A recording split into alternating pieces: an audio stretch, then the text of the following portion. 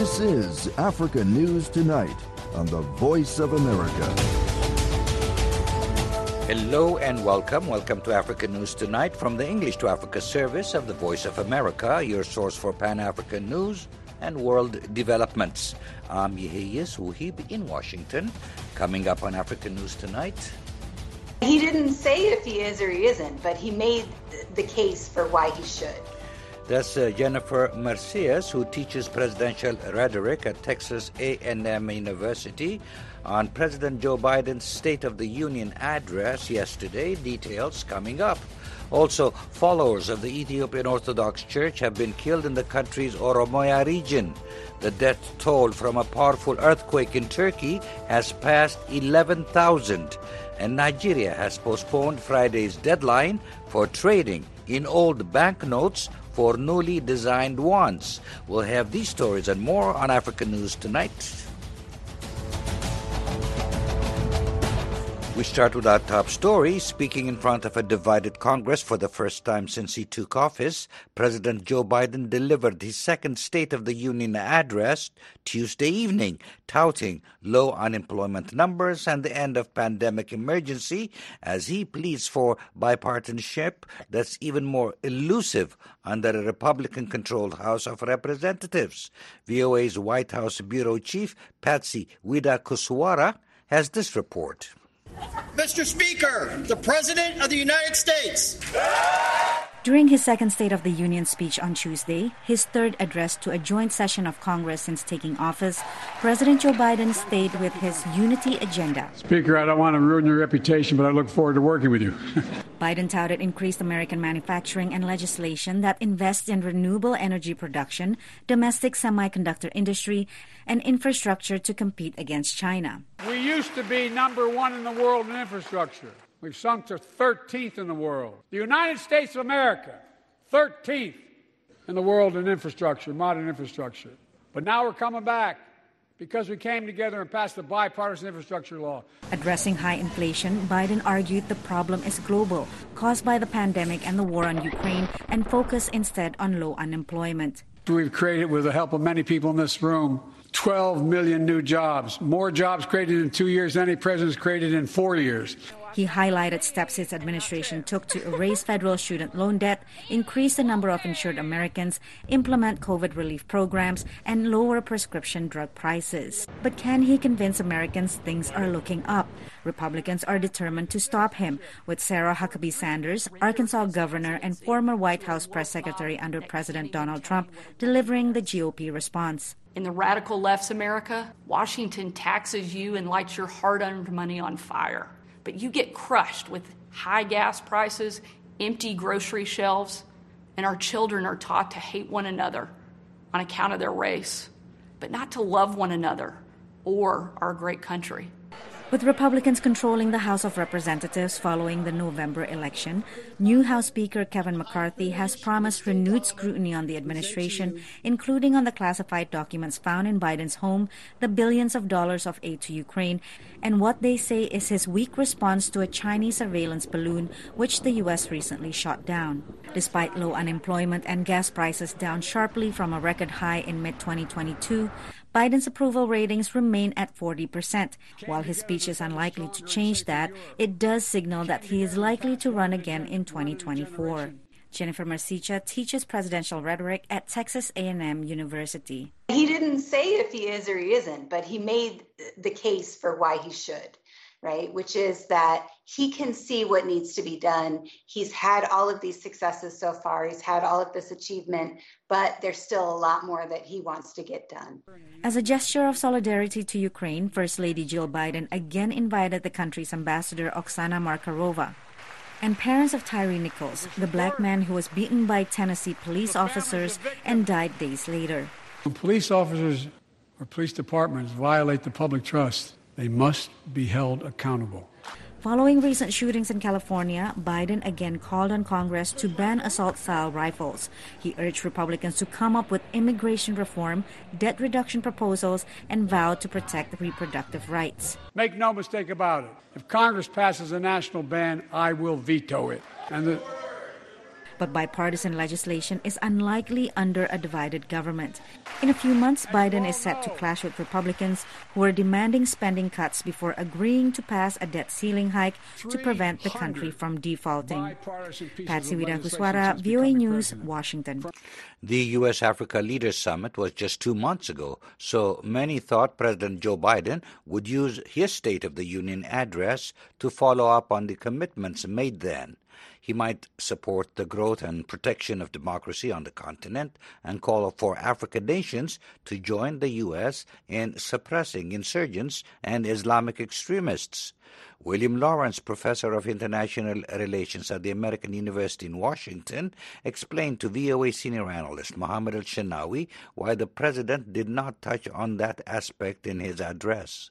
This is because the way this administration has approached foreign policy from the beginning. But let me first say that part 2 of the Democracy Summit is happening within the next 2 months. And it is a high foreign policy priority for the administration, even though it wasn't in the speech. But there was a reconfiguration of U.S. foreign policy to make a foreign policy that made sense to the American working class and middle class and prioritized their issues. This administration has clearly decided not to talk about foreign policy that much to U.S. domestic audiences. The only 2 foreign policy he spent any time on were Ukraine and China, and that was sort of a signaling to the world of what the U.S. cares about in foreign policy with a focus on democracy, as a general theme. And he had this statement, which I didn't quite agree with during the speech, that democracies were up and autocracies down when the NGOs are telling us there is some democratic backsliding going on. So that wasn't directly correct. But he didn't want to get into things like terrorism and insurgencies and extremism because that's just not a priority anymore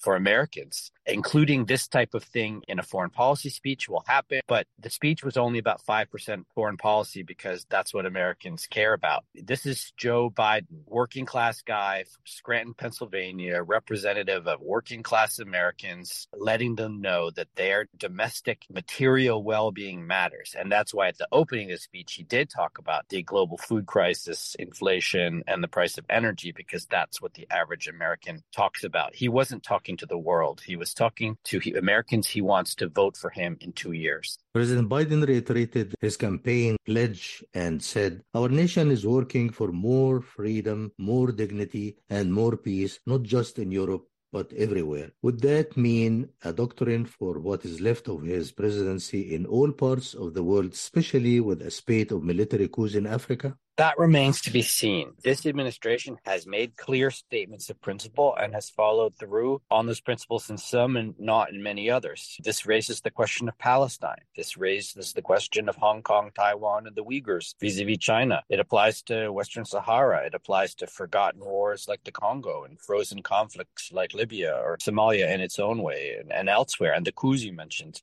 Populations across the world who live in relatively democratic free societies is about 100.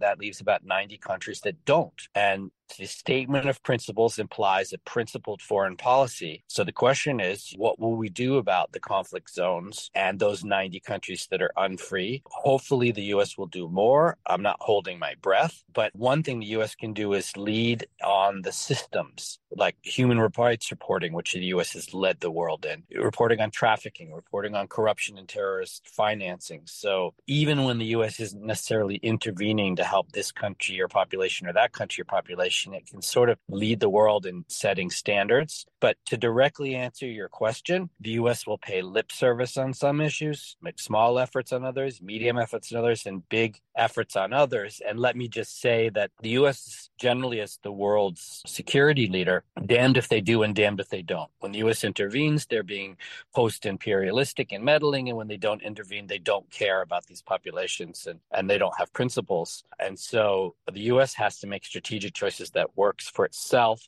not just for its principles. People are threatened by terrorism. People are threatened by state terrorism. People are threatened by autocracy, by corruption. But what the U.S. can do is do what it can, where it can, when it can, with the resources it's has, and then help build this global institutional order and deal with systems level change at the global order. And in the end, hopefully the U.S. is just more a force for good than for bad and for making things better and not worse. And if I could just conclude, the U.S. spends billions of dollars educating and empowering populations around the world, and perhaps that empowerment helps the next generation a lot too, and that's a big part of this question as well. That was William Lawrence, Professor of International Relations at the American University in Washington. He was speaking with VOA's Mohammed El-Shenawi. Biden opened his speech with a call for bipartisan cooperation, but quickly moved on to trumpeting his economic wins and challenged the Republicans not to undo it. VOA's Carol Van Dam discussed the speech with Washington Post chief correspondent Dan Balz, who covers national politics and the presidency. He agrees that Biden appeared focused, energetic, and even feisty on the topic of protecting Americans' Social Security and Medicare benefits. It was a very, I think your word feisty is a good word for the presentation last night.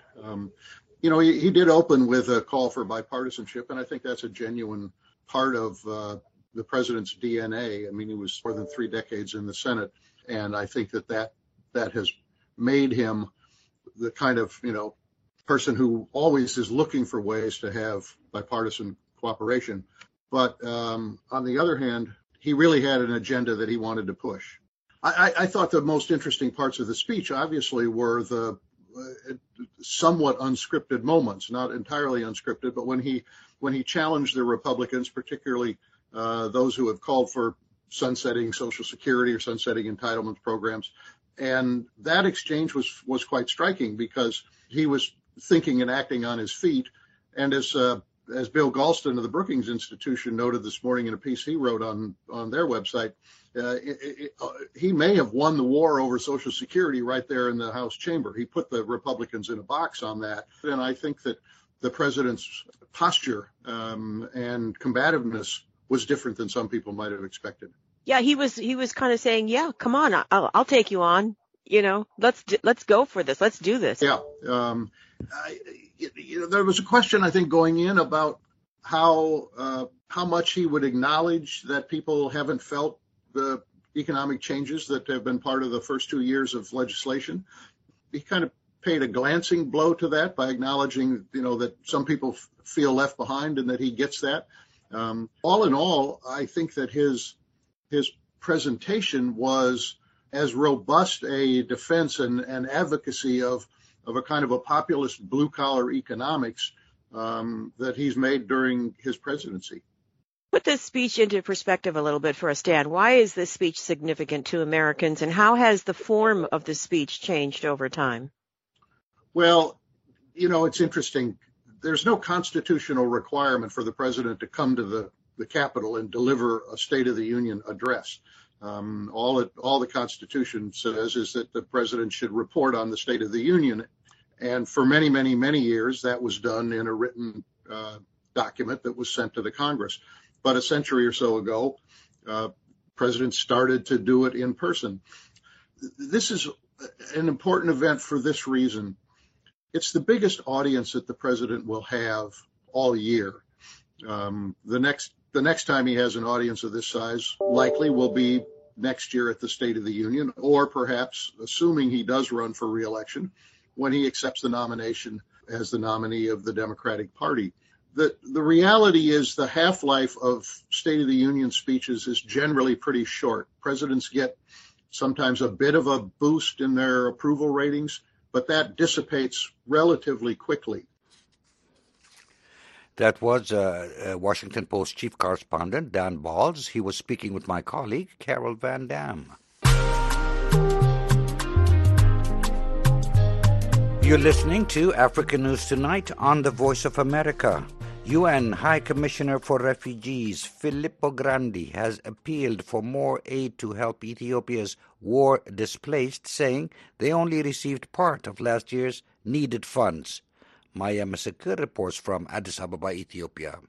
UN High Commissioner for Refugees Filippo Grandi says only half of the required funding for Ethiopia was met last year and has appealed for the international community to step up its support. The High Commissioner says addressing the needs of the Ukrainian people affected by Russia's invasion must not mean the needs of the rest of the world are to be neglected. Last year, UNHCR's program, I'm only talking about UNHCR's program in Ethiopia, were only half funded. This is not acceptable. And I hope that this year, after the peace agreement, that there will be more attention and more support given to our programs. During his first visit to Ethiopia since the November peace deal was reached between Ethiopian Federal Forces and the TPLF, the High Commissioner visited Mekelle, the capital of Tigray region, where he met with people displaced by the 2-year war. I want to make a strong appeal that here, where there is an opening created by the peace process, it is absolutely important that all necessary resources are mobilized to sustain that peace agreement. The High Commissioner also visited the new refugee site in Alamwaj in the Amhara region, which shelters 22,000 Eritreans. I think there's quite a lot of work that we need to do on that particular site to make living conditions better. We had quite a good discussion with the representative of the refugees. We also have to recognize that Eritreans have gone through a very troubled time. Prior to the start of the war in Ethiopia, about 20,000 Eritrean refugees were sheltered in camps in Tigray. Both camps were destroyed when they came under attack during the war. The High Commissioner also raised the importance of supporting the UN's work in Ethiopia in recognition of Ethiopia hosting the third largest number of refugees in the world with 880,000 people. A majority of those refugees are South Sudanese, followed by Somalis and Eritreans. Maya Msikir for VOA News, Addis Ababa, Ethiopia. Followers of the Ethiopian Orthodox Church have been killed over the last several days by security forces in the country's Oromia region. There is anxiety about the future of one of the world's oldest churches because of the breakaway group. The church has accused the government of being sympathetic to the breakaway faction. The Ethiopian Orthodox Church, as well as the breakaway group, have called for separate rallies Sunday in the capital Addis Ababa. I reached out to William Davison, senior analyst for Ethiopia for the Crisis Group, to brief us on the matter.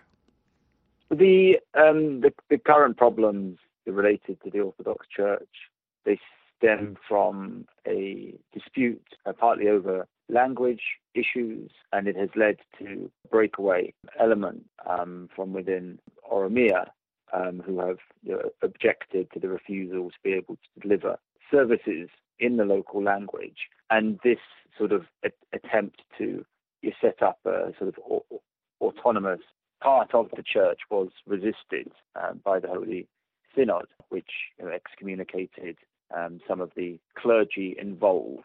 But those clergy, and it seems with the backing to some degree, and I think this is disputed, elements of the Oromia authorities have sort of proceeded with their efforts to establish or create more autonomy for themselves in Oromia. And it's during that process that there has been the violence and deaths in Shashamene, allegations that was Oromia security forces firing on worshippers. But with a lack of independent reporting, it's been hard to establish those facts. So this breakaway element has obviously been resisted by the church's central authorities.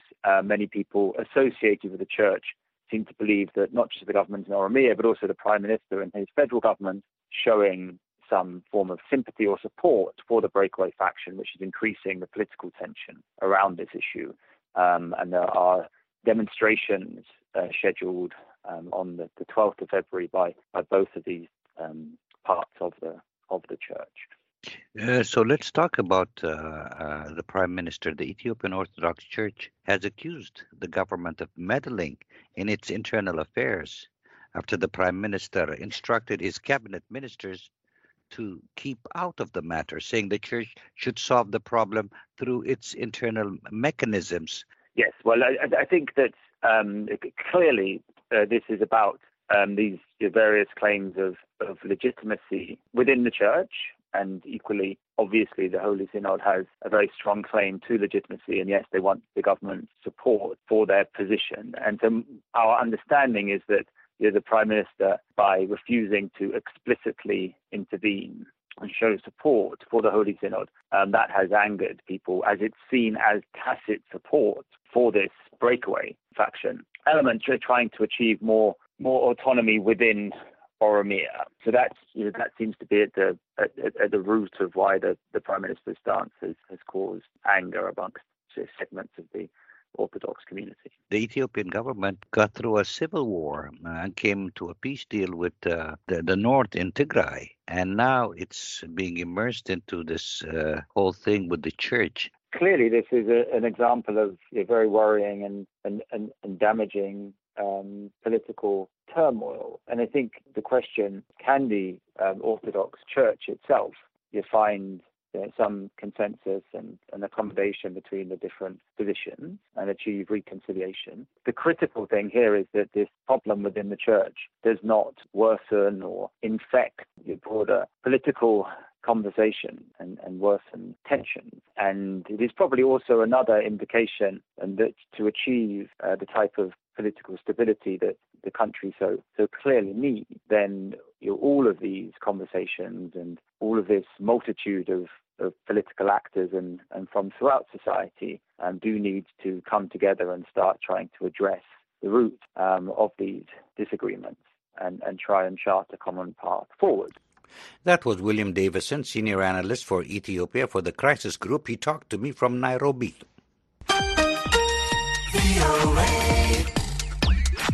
VOA Africa is your trusted source for news, sports, entertainment, and music. Stay engaged with VOA Africa. We love to hear your voice. You can call us 24/7 on WhatsApp and leave a message. Leave comments, requests, or greetings. We may play your message on VOA Africa. Dial the international code +1, then 202-258-3076. VOA Africa is always happy to hear your voice. The number again is the international code +1, then 202-258-3076. Nigeria's Supreme Court has moved to prevent the government from enforcing a Friday deadline for citizens to trade old Naira banknotes for newly designed ones. Reuters says Nigerians were due to turn in old 1,500 and 200 notes as part of a plan to curb cash in circulation and control inflation. The International Monetary Fund supports the deadline extension, saying a shortage of the new notes was disrupting trade and payments. Some have criticized the timing of the swap ahead of the February 25th elections, as campaigns are funded by hard-to-trace cash. 3 states are challenging the plan in court, arguing that it is causing hardship. In Egypt, a counter-terrorism court has sentenced 1 man to death and 11 to life in prison for joining a terrorist group linked to the Islamic State. The French news agency AFP says the court also issued 3 15-year jail sentences, 3 10-year sentences, and 4 acquittals. The state media says the defendants were found guilty of leading or joining a terrorist group between 2015 and September 7, 2019. The sentences are part of a crackdown that began 10 years ago when Army Chief and current President Abdel Fattah al-Sisi took power and cracked down on Islamic extremists. AFP notes that in January, Egyptian courts sentenced 85 people to death, with nearly half approved by the Grand Mufti. Amnesty International says Egypt carried out the 3rd highest number of executions in the world in 2021, following China and Iran. And with that, we wrap up this edition of African News Tonight. I'm Yehiyas Wuhib in Washington. For all the latest developments on the continent 24/7, visit our website at voaafrica.com.